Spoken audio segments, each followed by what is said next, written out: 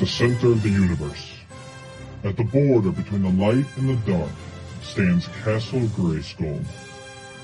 For countless ages, the heroes of Grayskull have defended the universe against the forces of evil.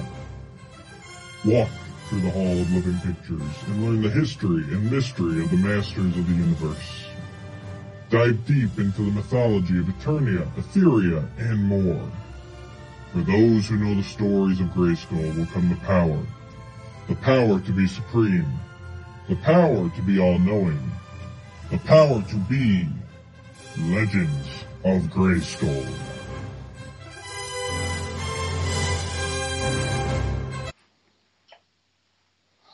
Hello, everybody! Welcome to episode 5 of Legends of Grayskull, the fan podcast where we discuss the history, the mystery, the magic, and mythology of He-Man, She-Ra, Masters of the Universe, Princess of Power, New Adventures, Eternia, Etheria, Primus, Denebria, Golden Books, Ladybird Books, UK Annuals, Kid Stuff, Record Books, Mini Comics, Full-Size Comics, DC, Marvel, Star, anything and everything you can imagine, and even maybe some toys. I'm Matthew Beach. I'm here with Sean Scavarna. Sean, how are we today? Oh, I am happy. We're going to be talking some good stuff, especially, like you said, the toys. And what is Masters of the Universe without the toys? It's still cool, it's nothing. But toys. It's pretty much the lifeblood of the line as far as most people are concerned, I think. Well, absolutely. I mean, you cannot separate the two. Just for the simple fact, brief history lesson. I know almost all of our listeners are familiar with the circumstances, but, for those who aren't, Masters of the Universe was one of the very first toy lines to be turned into, a cartoon without being a toy line first. There used to be some really big regulations against that, where you could make toys based on cartoons, but you couldn't make cartoons based on toys. In the early 80s, they repealed that, and so Masters of the Universe was developed, and then it became the worldwide phenomenon in the 80s. I believe it still is the highest, well, Barbie's probably higher, but it's one of the highest grossing toy lines of all time.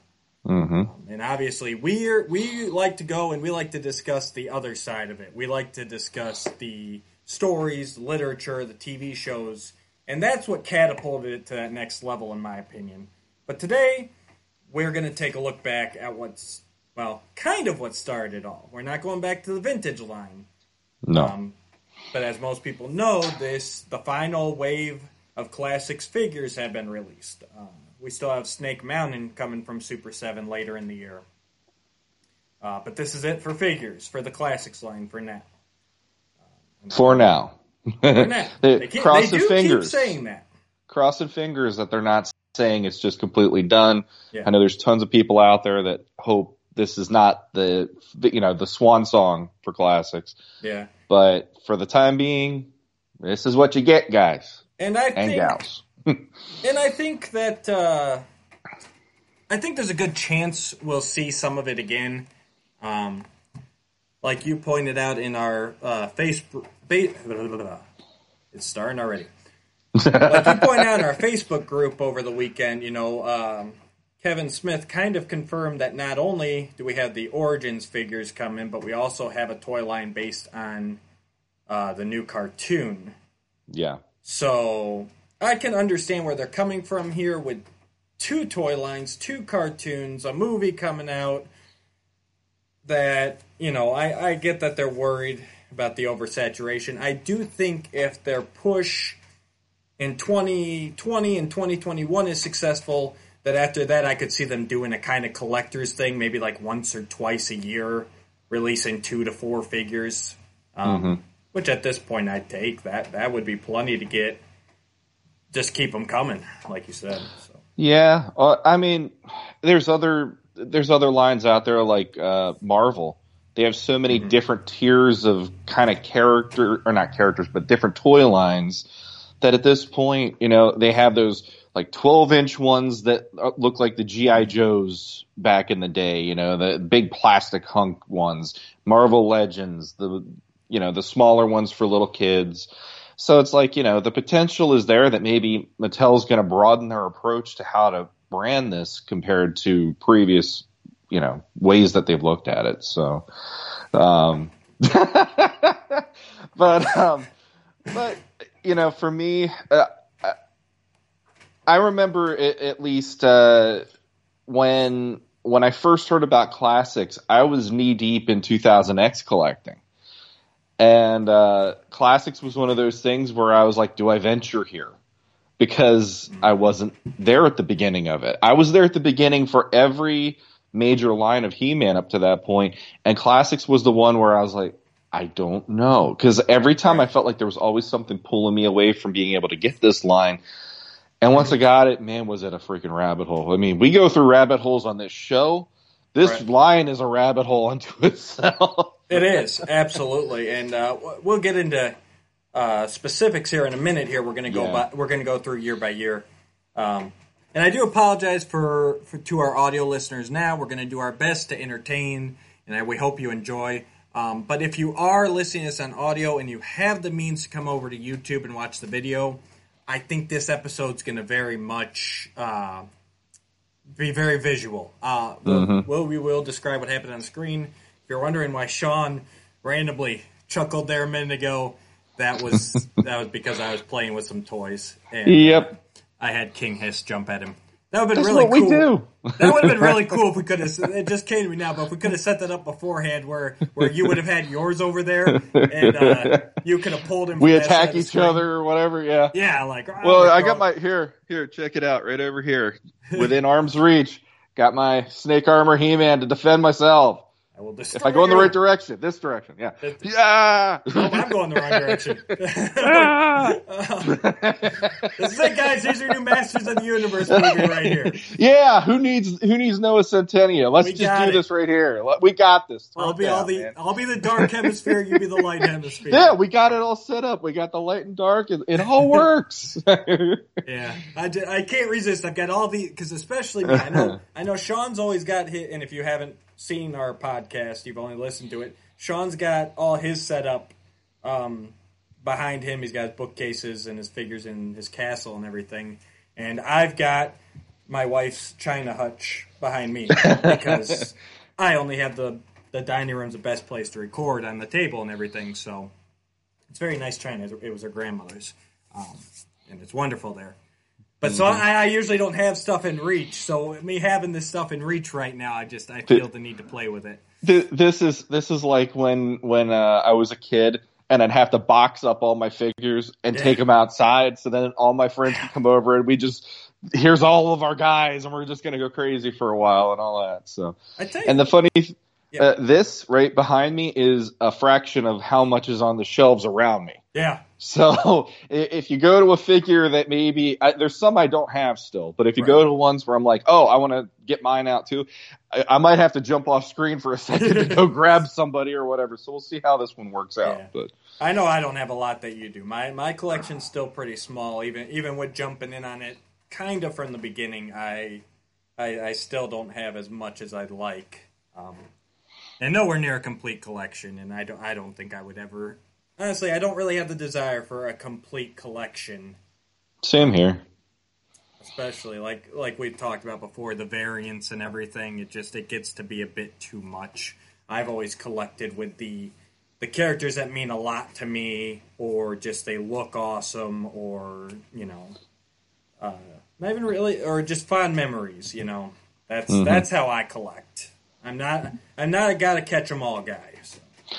I'm the same way, and I know people in the groups who it's like they can't understand that mentality, but to me it's like I don't need to own every single thing in order to feel like I'm a fan. I like getting the ones that embody what I love the most about this line, and some I like just because they're freaking great looking figures, you know, and but, at the end of the day, I have this core group. I thought about that last night. I was down here looking at everything, knowing that we're going to talk about this. And my shelves are filled right now because I was lucky enough that in the last couple months I managed to get some good ones here and there. And I'm looking around going like, I got all this stuff filled and there's only like a fraction of it that I really, if I had to get rid of these, I'd say I can't do it with these, right. And so it's like, that's me as a collector, I think, it's the ones that mean the most are the ones that I need the most in my collection. Yeah, that's how I am. Actually, I think, like, there's a few characters that I've just acquired that I didn't really seek out to acquire. But for the most part, my collection is like my core group. Like, these are who I have to have. I would not think of selling off or trading, like, probably 95% of my collection, honestly. Yeah. So, like, and even some of the ones, like right here. This Queen Vina. She's one. Now, see, I don't have her. She's one I never set out to own, and actually, her wings really bug me because they really don't have much support on their. Oh, they're loose. Yeah, it's fun to play with though, and she's a really well done figure. And I happened to win her in one of the groups, and now that I have her, like, I would never let her go. But she's one that I never would have like gone out seeking, like, oh, I got to pick up Queen Vina. So yeah, it's been a fun road down the years.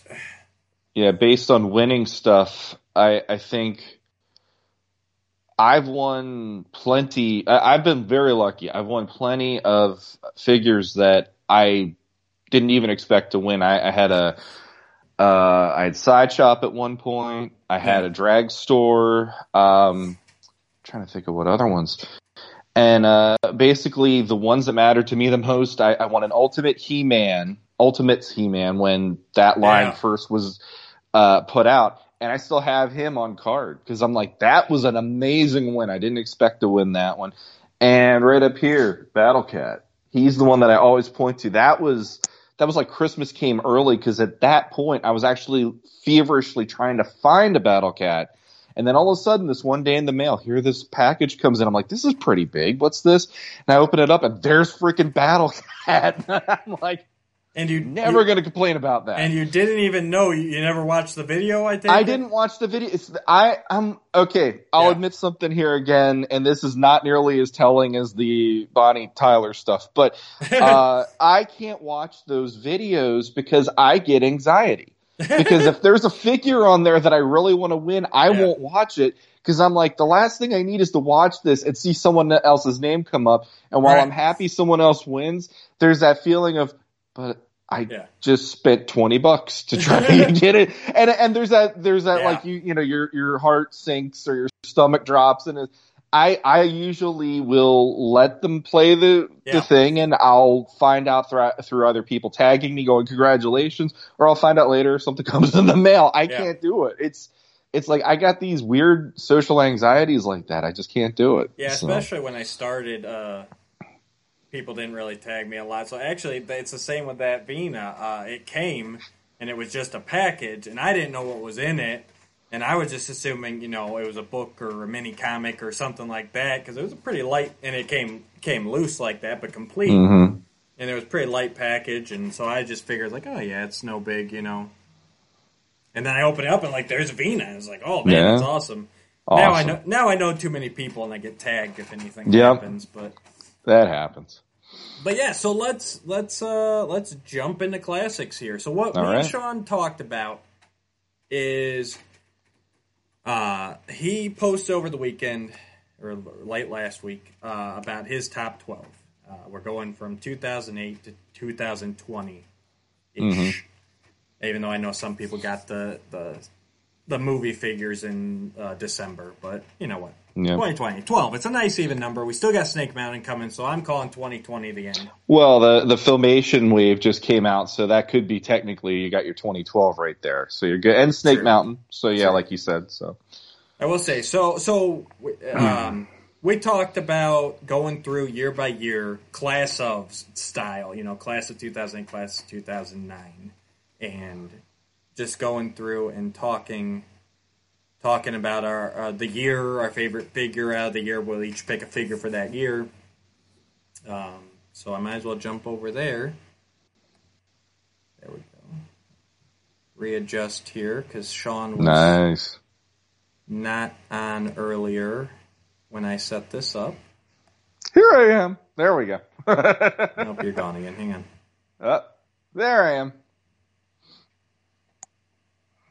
There we go. It's really, unfortunately, it's really hard to size this when they're not. All right, let's go there for now, and if I have to adjust, I'll adjust. All right. So we have our Masters of the Universe Classics. 2008 to 2020. Now, this is one that Sean actually got me on because I misremembered. The class of 2008 was King Grayskull. He started off the line as a San Diego Comic-Con exclusive. Yeah. He-Man and Beastman. Yeah. I do want to give a quick shout-out. Thank you to ToyHollywood.com and to James Manning. He's a friend on Facebook. He runs the King He-Man and the Masters of the Universe Facebook page. Those are where I got the majority of my shots here for the figures, because, again, I don't own them all. Nice. So, and I'll drop some links down below here if you guys want to visit those pages. Give them a little traffic. They were both a big help. So, but this is one that Sean remembered better than me, because there were supposed to be more figures in this 2008 lineup. I want to, because it was supposed to kick off in either September or October, and so you would have had He-Man, Beastman, and then I want to say Man-at-Arms and Skeletor were supposed to come that first year. But delays happened. And this must be my... Here's the thing. Most of the websites I looked at say that He-Man and Beastman came out. They did come out the same month. I remember that. They were supposed to come out separate in the usual Matty Collector format, but they ended up coming out the same month because of the delays, and that was it for 2008. But I wanted to say they came out in either October or November, and most of the stuff I saw said that they came out in December. Mm-hmm.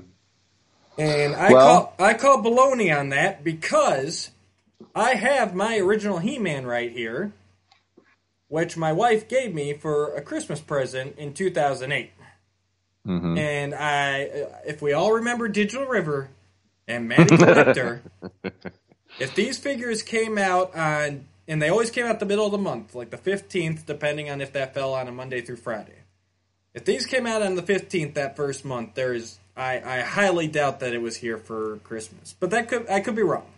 But I remember that vividly. I know, Sean, I've told you that story before. I was looking at them over and over again. My wife keeps, what are you looking at? What are you looking at? And it's this promotional image right here, the He-Man that you see in the center, where he looks amazing. He's the card back, come to life, in an updated form, updated articulation. Yeah. But my daughter had just been born in February, my oldest daughter. So if I ever have to remember how old Classics is, I just have to look at how old she is. Yeah. And I had all my 2000X stuff still, and it was just like, I just did not feel like getting, it looked beautiful, awesome. I talked about, my wife was like, what do you keep looking at? I'm like, oh, it's just this new He-Man line. She said, well, are you going to get it? I'm like, no, I'm good. I've been not burned by 2000X, but my 2000X collection was complete. I was at peace. I said, okay, yeah. I'm not diving in again. I'm not getting He-Man, Beastman, Skeletor. I'm not starting it again. She noticed that I kept looking at it because it did not sell out immediately. Regardless of what people say now, the sellouts didn't start until the first full year. He-Man and Beastman were on that website for a long time before they finally sold out, and they still don't know whether they actually sold out or they pulled them. But yeah, so she ended up getting He-Man for me for Christmas in 2008, and once I had him in hand, I said, well, here we go. Uh-huh. So you can blame your wife for all of the classic stuff ever since. It's all her. It's all her. I would have never done it. Yeah.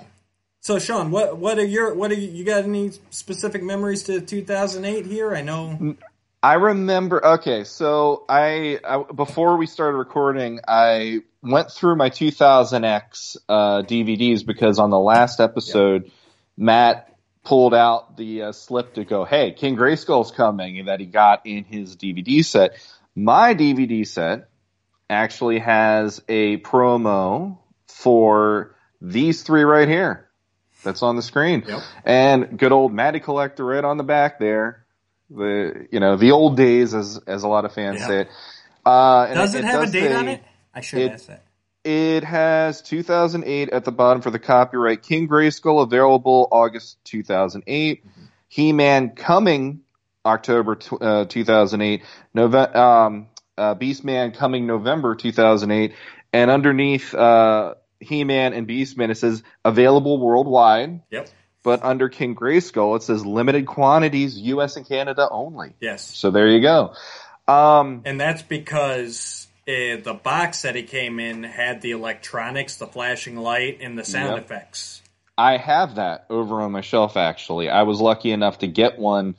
I have two of them. Of course you do. Why wouldn't you? No. This was by accident. This was completely by accident. The one I got in a trade, and it's signed by the Four Horsemen themselves. Nice. This was I'd imagine this was directly from San Diego Comic-Con that year.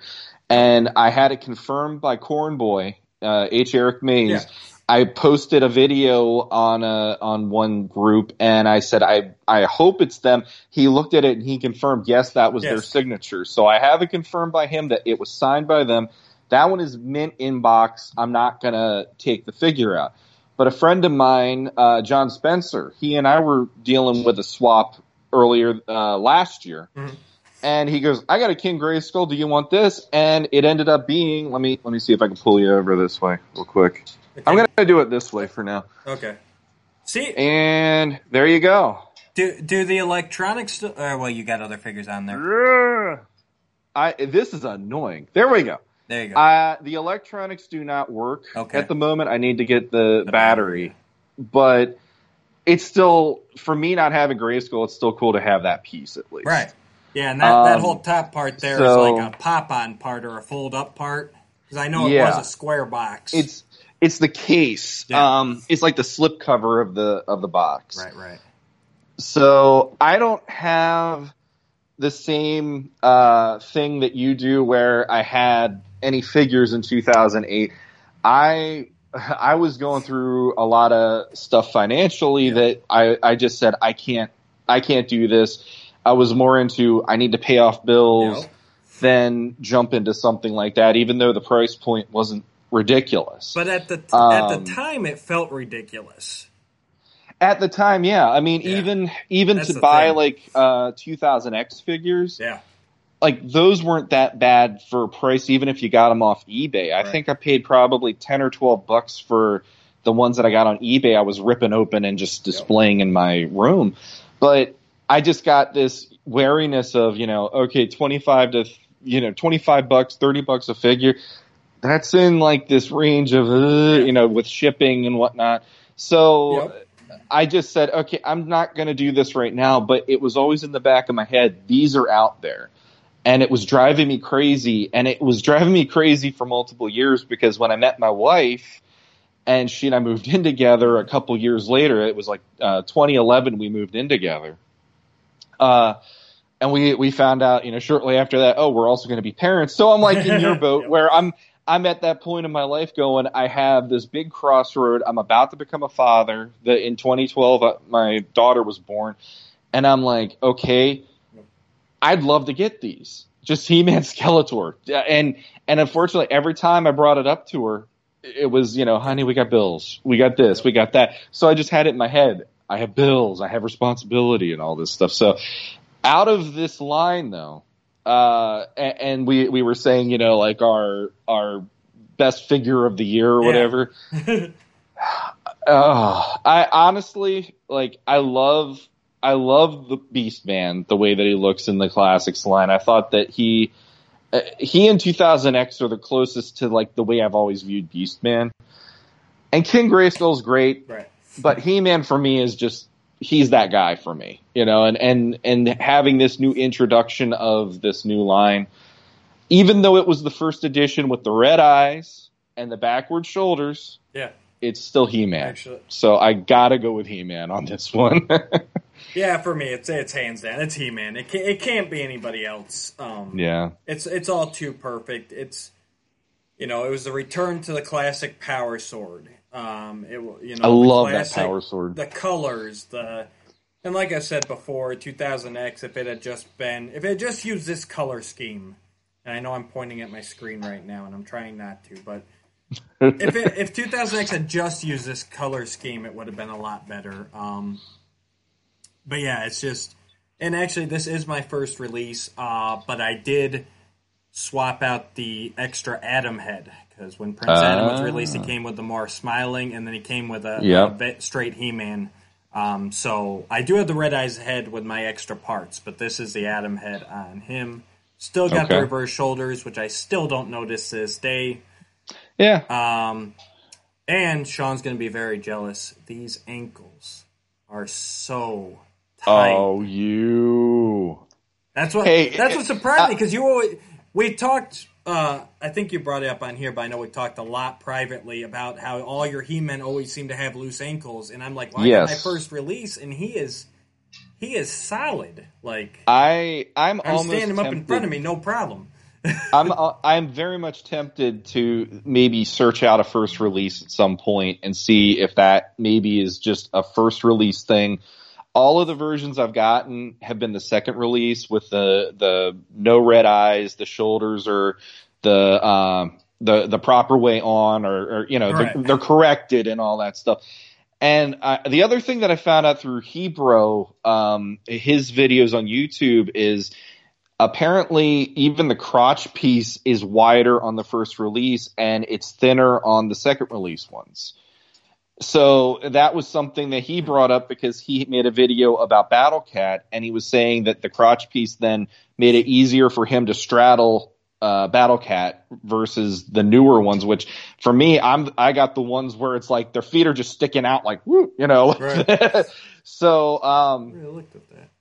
But yeah, like those are little things I found out. But yeah, out of everything in this entire line for me, every single thing that I've experienced since becoming a collector, since enjoying this line, the ankles drive me up the freaking wall, because the first one I ever opened was my He-Man, and I got a second release of him, opened him up, and everything about him was perfect. It was one of the very first times I've ever opened anything that's an action figure, and it honestly felt like the skies opened up, this beam of light shone down upon this figure, and I heard the choir singing while I'm holding it, and I'm like, I got a classic He-Man. Right. And then I'm manipulating the arms, I'm manipulating the legs. Then all of a sudden I get to the bottom, and then I'm like, boop, boop, and there goes the ankle just like, and it was driving me crazy. So it was like this awesome figure, and here it is with this problem, and it was driving me nuts. So I've become the guy that either tries to fix it, find ways to figure another option out,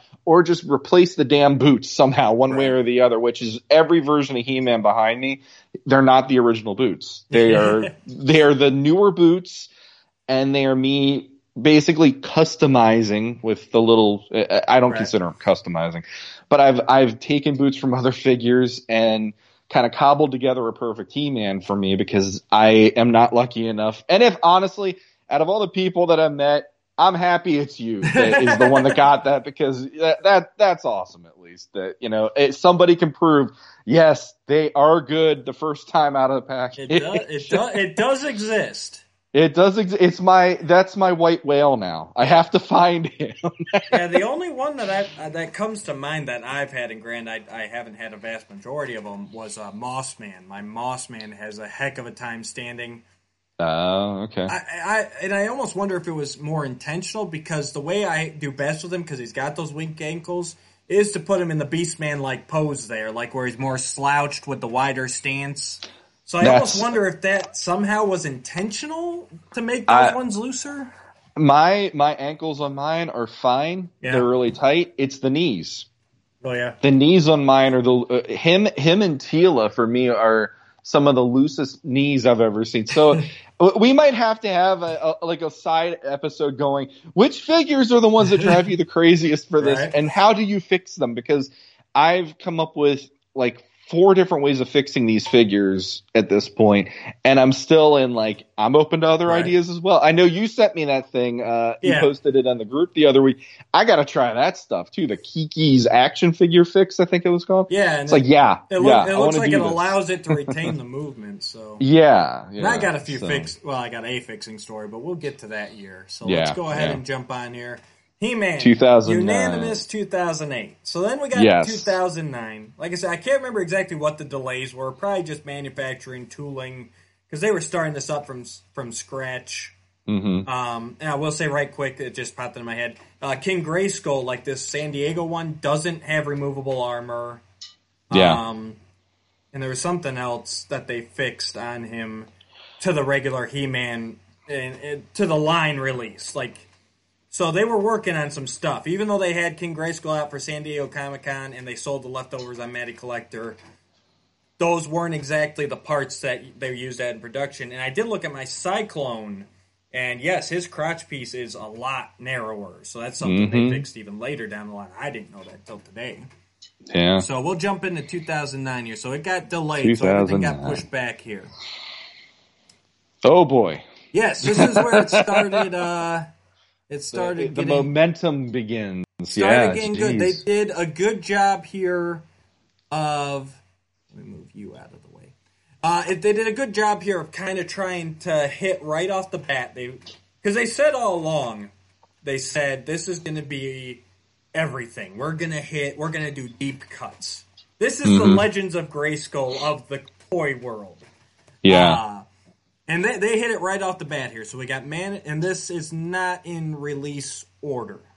I was just going to ask that, so that's good. Okay. Hey, I got this all together, okay? I didn't get it in release order, okay? I was just looking at this going, okay, because like I said, I wasn't involved with the line to that extent then. So I'm just looking at him going, oh, okay, well, maybe he was next. But no, that's good. That's good. No, I want to say, no, they would have been, I think it was Man-at-Arms, Skeletor, and then Stratos to start the year off. But I could be wrong about that. But anyways, so we got Man-at-Arms, Stratos, Teela, King Randor, Scareglow, Hordak, the Goddess, Hero, Zodak, Skeletor, Faker, Merman, Triclops, and Webstor.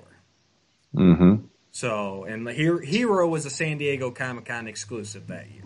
So, I mean, we got Mike Young Productions in the first year, or 2000X toy line.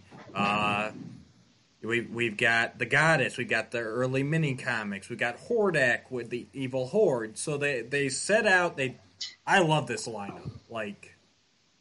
This is going to be hard. It's oh yeah, that'll be hard. But yeah, I'm just saying, Scareglow and King Randor, they were from the last wave of figures, because that was a fear at first. Because I want to say they showed off He-Man, Beastman, Man-at-Arms, Stratos, and Skeletor, maybe Merman. But that was about it when they first announced it. And so everyone was like, okay, same thing we're doing with Origins right now. Okay, here we go. We're getting the first 8 back, and then we got to wait for everybody else. But they quickly blew that out of the water. Yeah, and like I said, I don't think I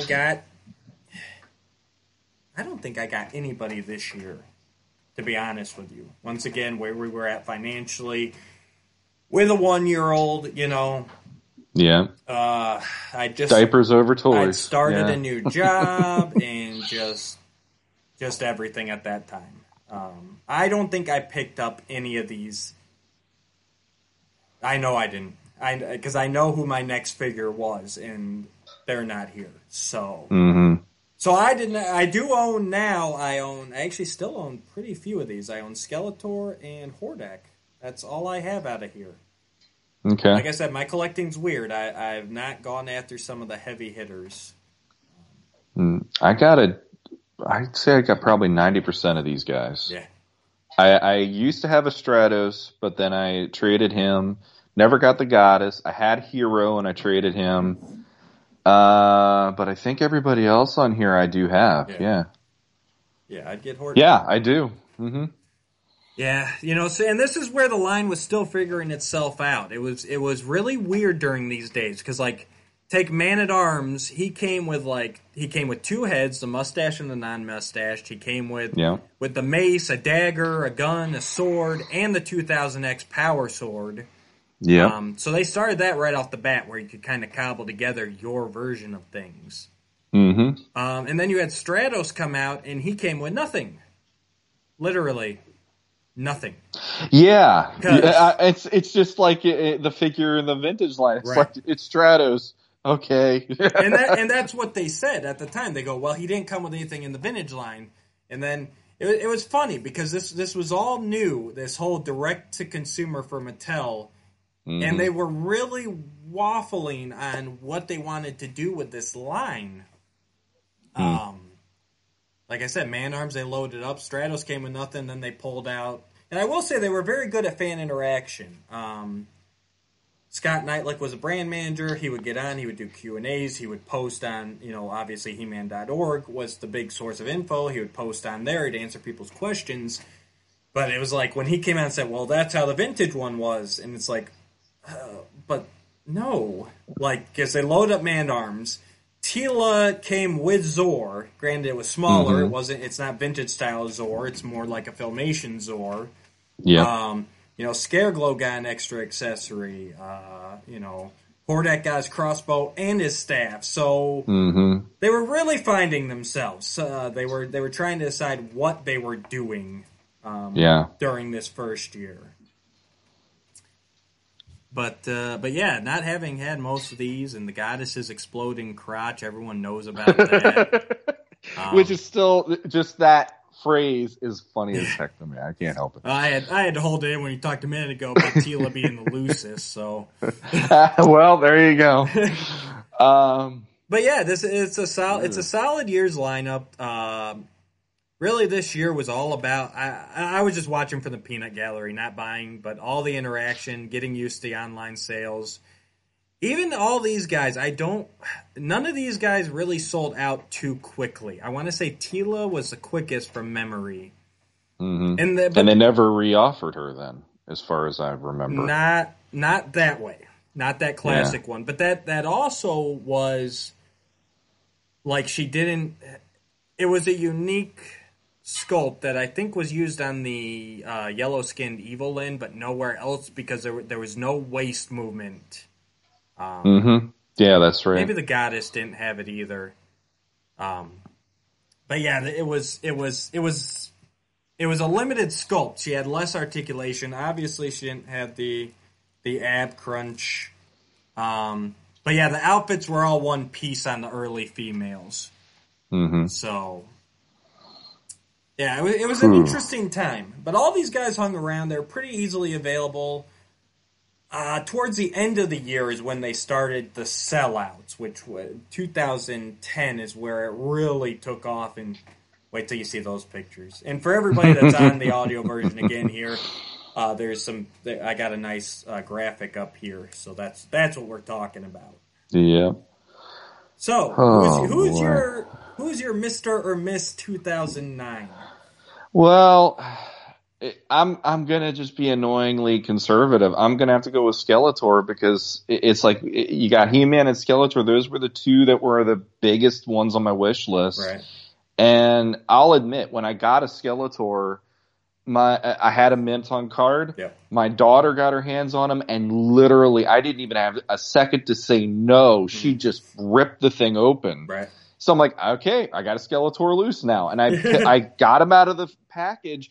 And I looked at him, and my breath, I literally caught my breath in my throat, and I said, "You are beautiful." And I've never said that to another man in my life. So, I mean, like that effect of both the He-Man figure and Skeletor, every time, there's something magical about both of those figures. But I'd have to do honorable mentions, because this year has a lot of good ones. Honorable mentions, Teela is one of the most gorgeous female figures I've ever seen in my entire life.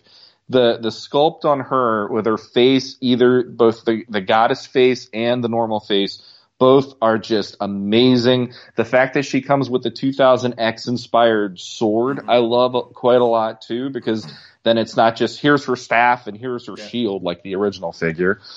Scareglow, because Scareglow is one of those crazy figures, sought after wise, but I didn't believe the hype until I got one in my hand. And then I'm like, I get it now, because there is something to that sculpt. There's something to the details. It really is a heck of a figure.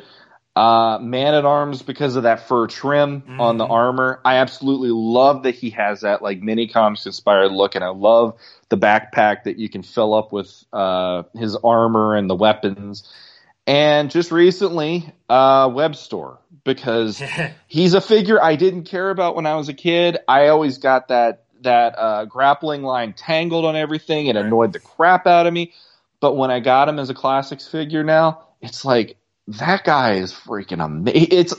The Classics is the line that I always say it will make you re-examine the figures you liked when you were a kid, because there's going to be guys that you probably didn't like, and you're looking at him as a Classics figure going, I don't know how I can't have this figure. Like this is the best version of this figure, and they actually worked out the kinks that annoyed me to make this figure even better, you know. And I don't think I would have ever said that up until the last month, but Web Store just, there's something about that one that I just think is amazing too. Yeah. And that's a lot of figures I have to draw from, because like I still like Hordak too. Faker is awesome. Oh man, like Sean just says honorable mention the rest of the class. Honorable mention. And I'm not going to be that guy, but out of all of these, the one that really just made me go like, wow, I wasn't really impressed with Stratos. And it was partially due to no accessories, partially due to his hands are both open. So if you get an accessory, you're not going to put it anywhere. You're just going to, like, it's going to be propped up against them. Because that's how the vintage was, Sean. Well, just like Web Store has his vintage claws on the back, you know? Yeah. Oh, trust me, it was big debates at that time, and oh boy, and I think they made the right decisions going forward. You know, Web Store got a little some extra touches on him, and you know, we started getting some second heads down here and everything. I will agree with you on Scareglow. I still don't own a Classics or a vintage Scareglow, but I got the Mega Construct Scareglow. And there is something about this. He's like my favorite of the Mega Constructs line now.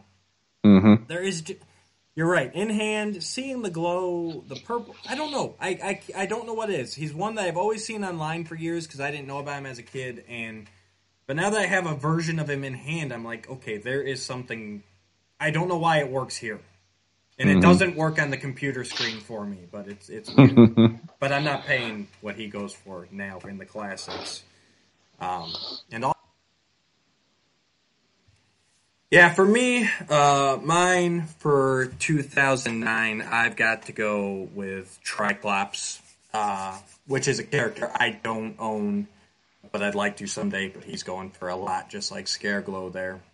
He just, they updated his vintage figure so well. He's one that I had a lot of playtime with as a kid. He even though he didn't have much media representation, he was always in my stories. He was always joining the battle. They kept his action feature, which was something they weren't sure if they were going to do or not for a lot of figures. And basically they decided that as long as it doesn't mess with the sculpt, they're going to include it. So yes, and then they include the Doomseeker from 2000X. So it was really nice to just see all that come together and how they update a figure from my childhood, and just here again, this is the essence of what makes Classics great is that they're taking these figures and making it like what you imagined you were playing with as a kid, with all the articulation and everything. That should have been their tagline on the Classics themselves. This is what you thought you had growing up, because I say that to anybody who looks at Classics and they're like, should I get into this? It's like, well, when you were a kid, you were holding that He-Man figure or Skeletor. you saw them as bigger than life, right? You know, but when you see them now, for some people the vintage is still where it's at, but for me, like when I hold the classics in my hand, there's just something so much more impressive to these. The height, the articulation, everything, and the detail. It's like, this is what I thought I had the entire time until the Four Horsemen proved to me, no.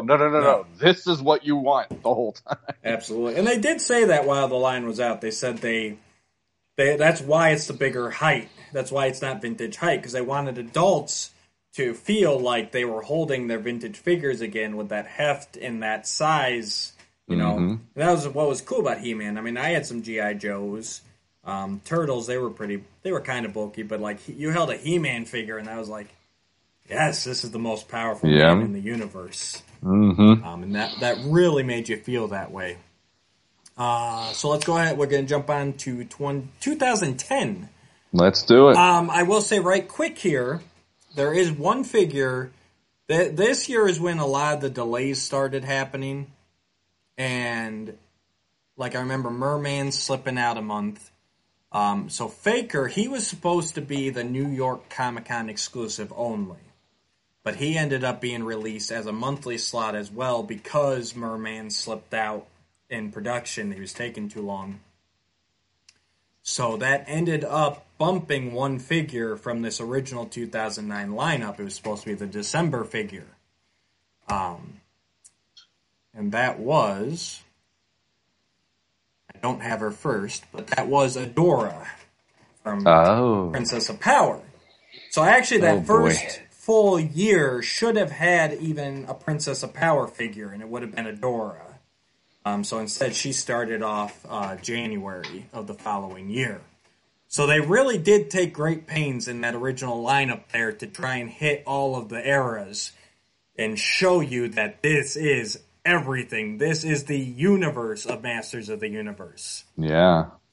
So, for 2010, we had the single card redesign of King Grayskull.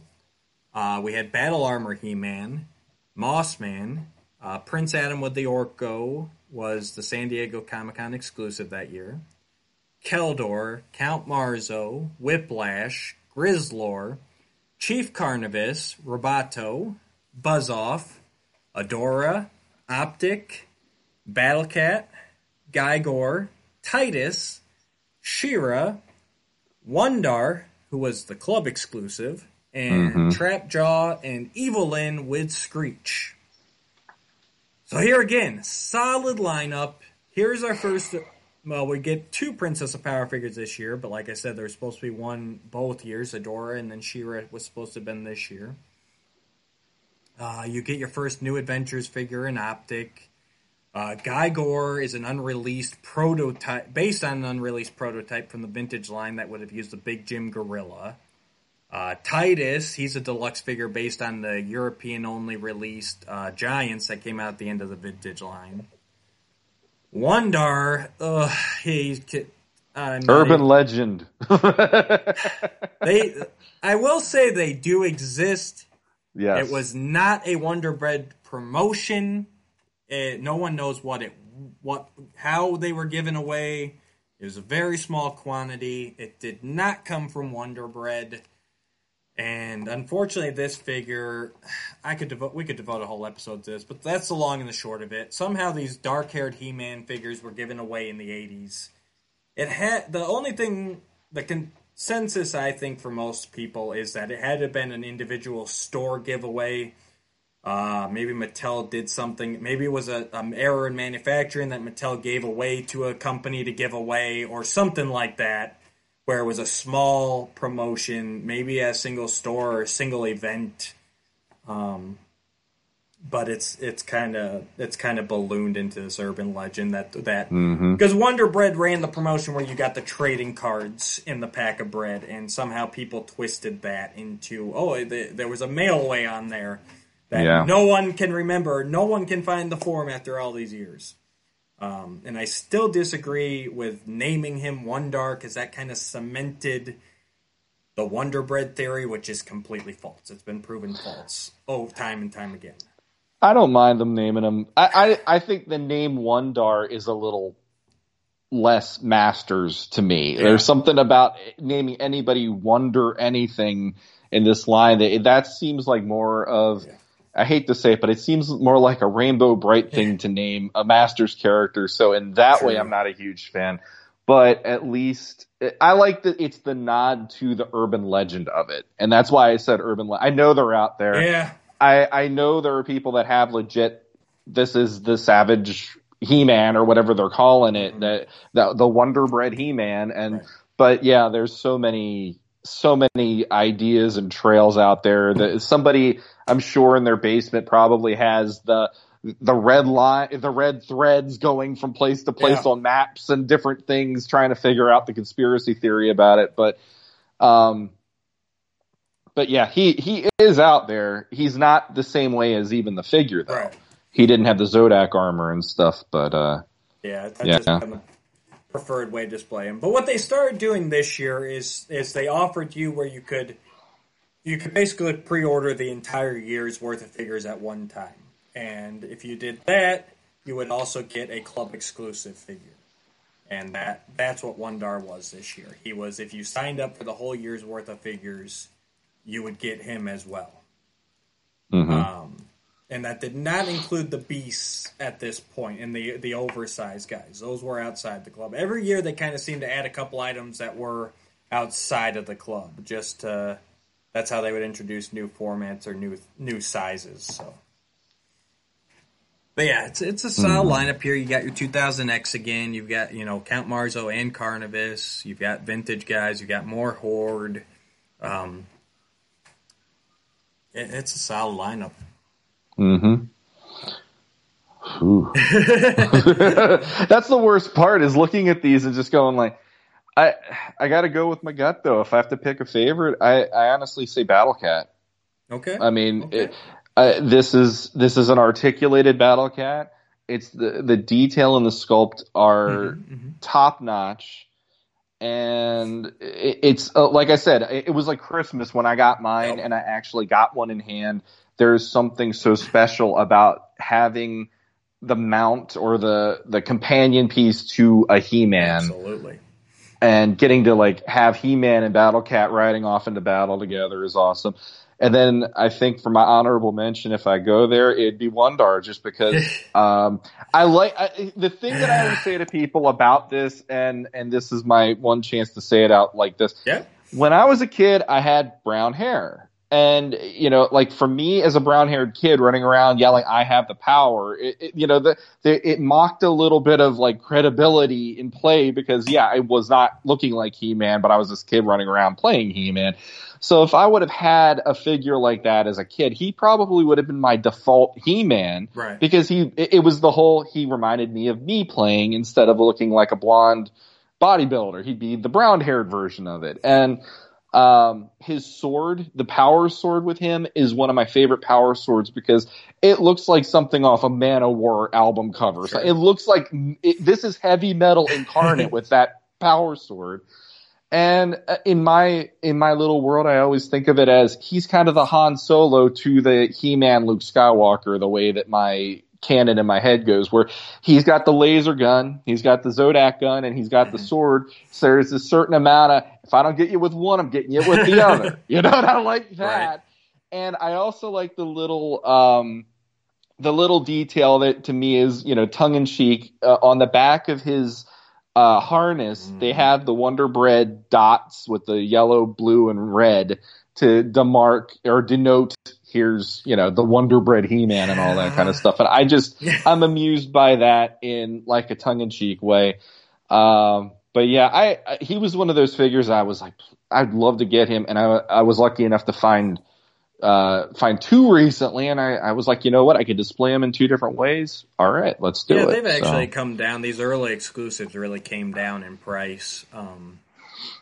It's funny. All the reasons you love him are the reasons I hate him. It's like they included a loaf of bread with him, and they put like you said, the wonder dots on the back. It's like, you know how I am about the misinformation. Like I hate spreading misinformation, and this figure is a figure that is spreading. It's like cementing misinformation. It's like he didn't come from Wonder Bread, but we're giving him all these Wonder Bread nods, and so he is mocking you. He is mocking you.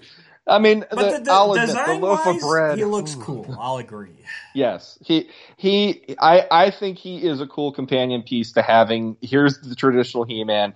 If you have him right next to him, I mean, I got him right here. Yeah. You have, he's not in the other armor. I got that one here. But the idea, like you got one He-Man who looks noble and honorable, and then the other one's like, I'm going to shoot you. Yeah. I like that about it. It's like I said, it's got the Han Solo swagger to the Luke Skywalker of He-Man to me. So. I will say this is the first, and this is when the sellouts started happening.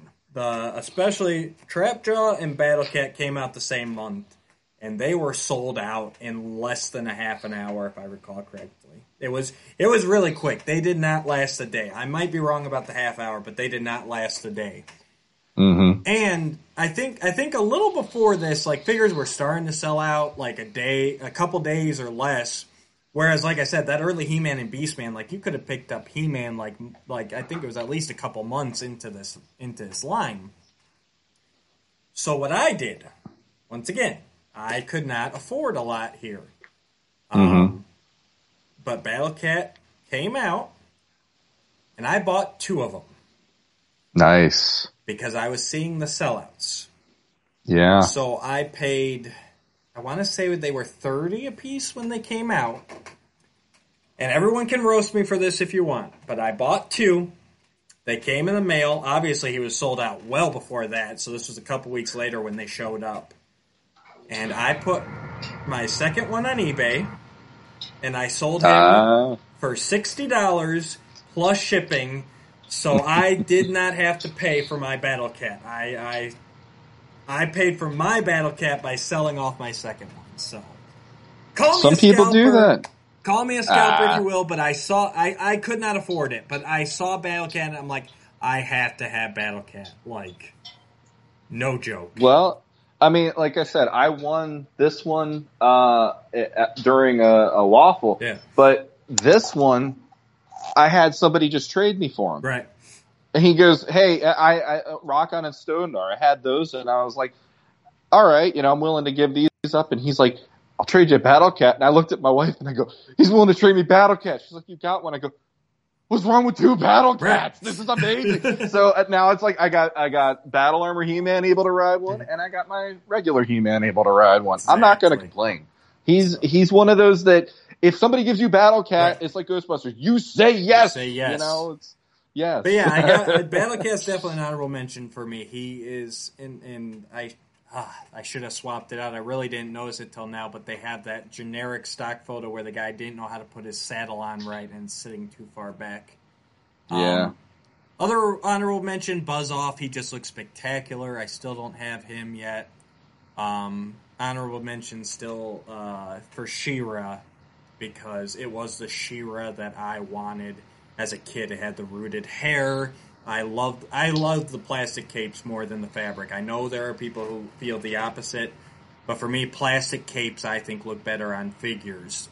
Fabric capes always just kind of hang limp.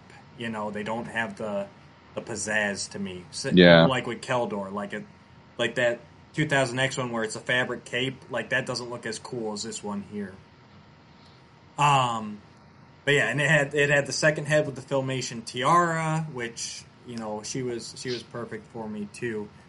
And she's really close. She is my runner-up. She-Ra was, but for my class of 2010, I have to go with Adora, because I agree with you on that, because hey, yeah. It's Adora. Well, and she is finally. This was the figure when they showed her. I go, okay, I'm in trouble here, because I got into this just saying, well, I'll just pick up like I said, I was content with He-Man. I had He-Man. I was kind of thinking about maybe picking up a Skeletor or a Hordak at some point, but I didn't see any rush at the time, and then they end up eventually selling out and whatever. And but then Adora came out, and and I will take it back. She does not have the waist turn either, so they still use that first Teela body with the full outfit. But she stepped right out of the cartoon for me. I know there's a couple differences, the skirt, that was a big to-do. But for me, she came out, she was holding a Filmation Power Sword, and I said, I'm in trouble because I'm getting that figure. And I was on. Mm-hmm. She came out in January, I was on. I remember being on the computer, refreshing Matty Collector, waiting for her to pop up. And that was the moment where then I go, and that started the rabbit hole for me, right here, 2010. That's when I go, okay, well, now I've got a He-Man and Adora. Yeah, so when She-Ra comes, I'm going to have to get her. I'm going to have to get Hordak and Skeletor. Which I did end up getting them when they were either they were reissued or they were still on there. But I did end up getting both of those, Hordak and Skeletor, from Matty Collector. And then Battle Cat, and it was like, okay. Yeah. And that's when they expanded just the main characters for me. So, this was my turning point. Yeah, and I got to give another one real quick to Optic, because that is a character that, because it had New Adventures connected to it, I was always like, but then you see him. Right. And that is just crazy. Like, he's one of the best looking figures from New Adventures, in my opinion. So, and I still have, like, I had a couple of them at one point through different trades and swaps. I still got one. He's up on Snake Mountain as like a sharpshooter on my Snake Mountain, because I'm like, why not? Hey guys, sorry to interrupt this wonderful discussion we're having, celebrating 12 years of Masters of the Universe Classics. This is a huge, meaty topic. I have lots to say, and as happens so often when me and Sean start talking, we just don't stop. So we're going to go ahead and split this episode into 2 parts. So I hope you enjoyed part 1. Part 2 will be premiering soon. So for now, we're definitely not going to say goodbye. We're not going to say good journey. I'm not even going to say until next time. All I'm going to say is... To be continued.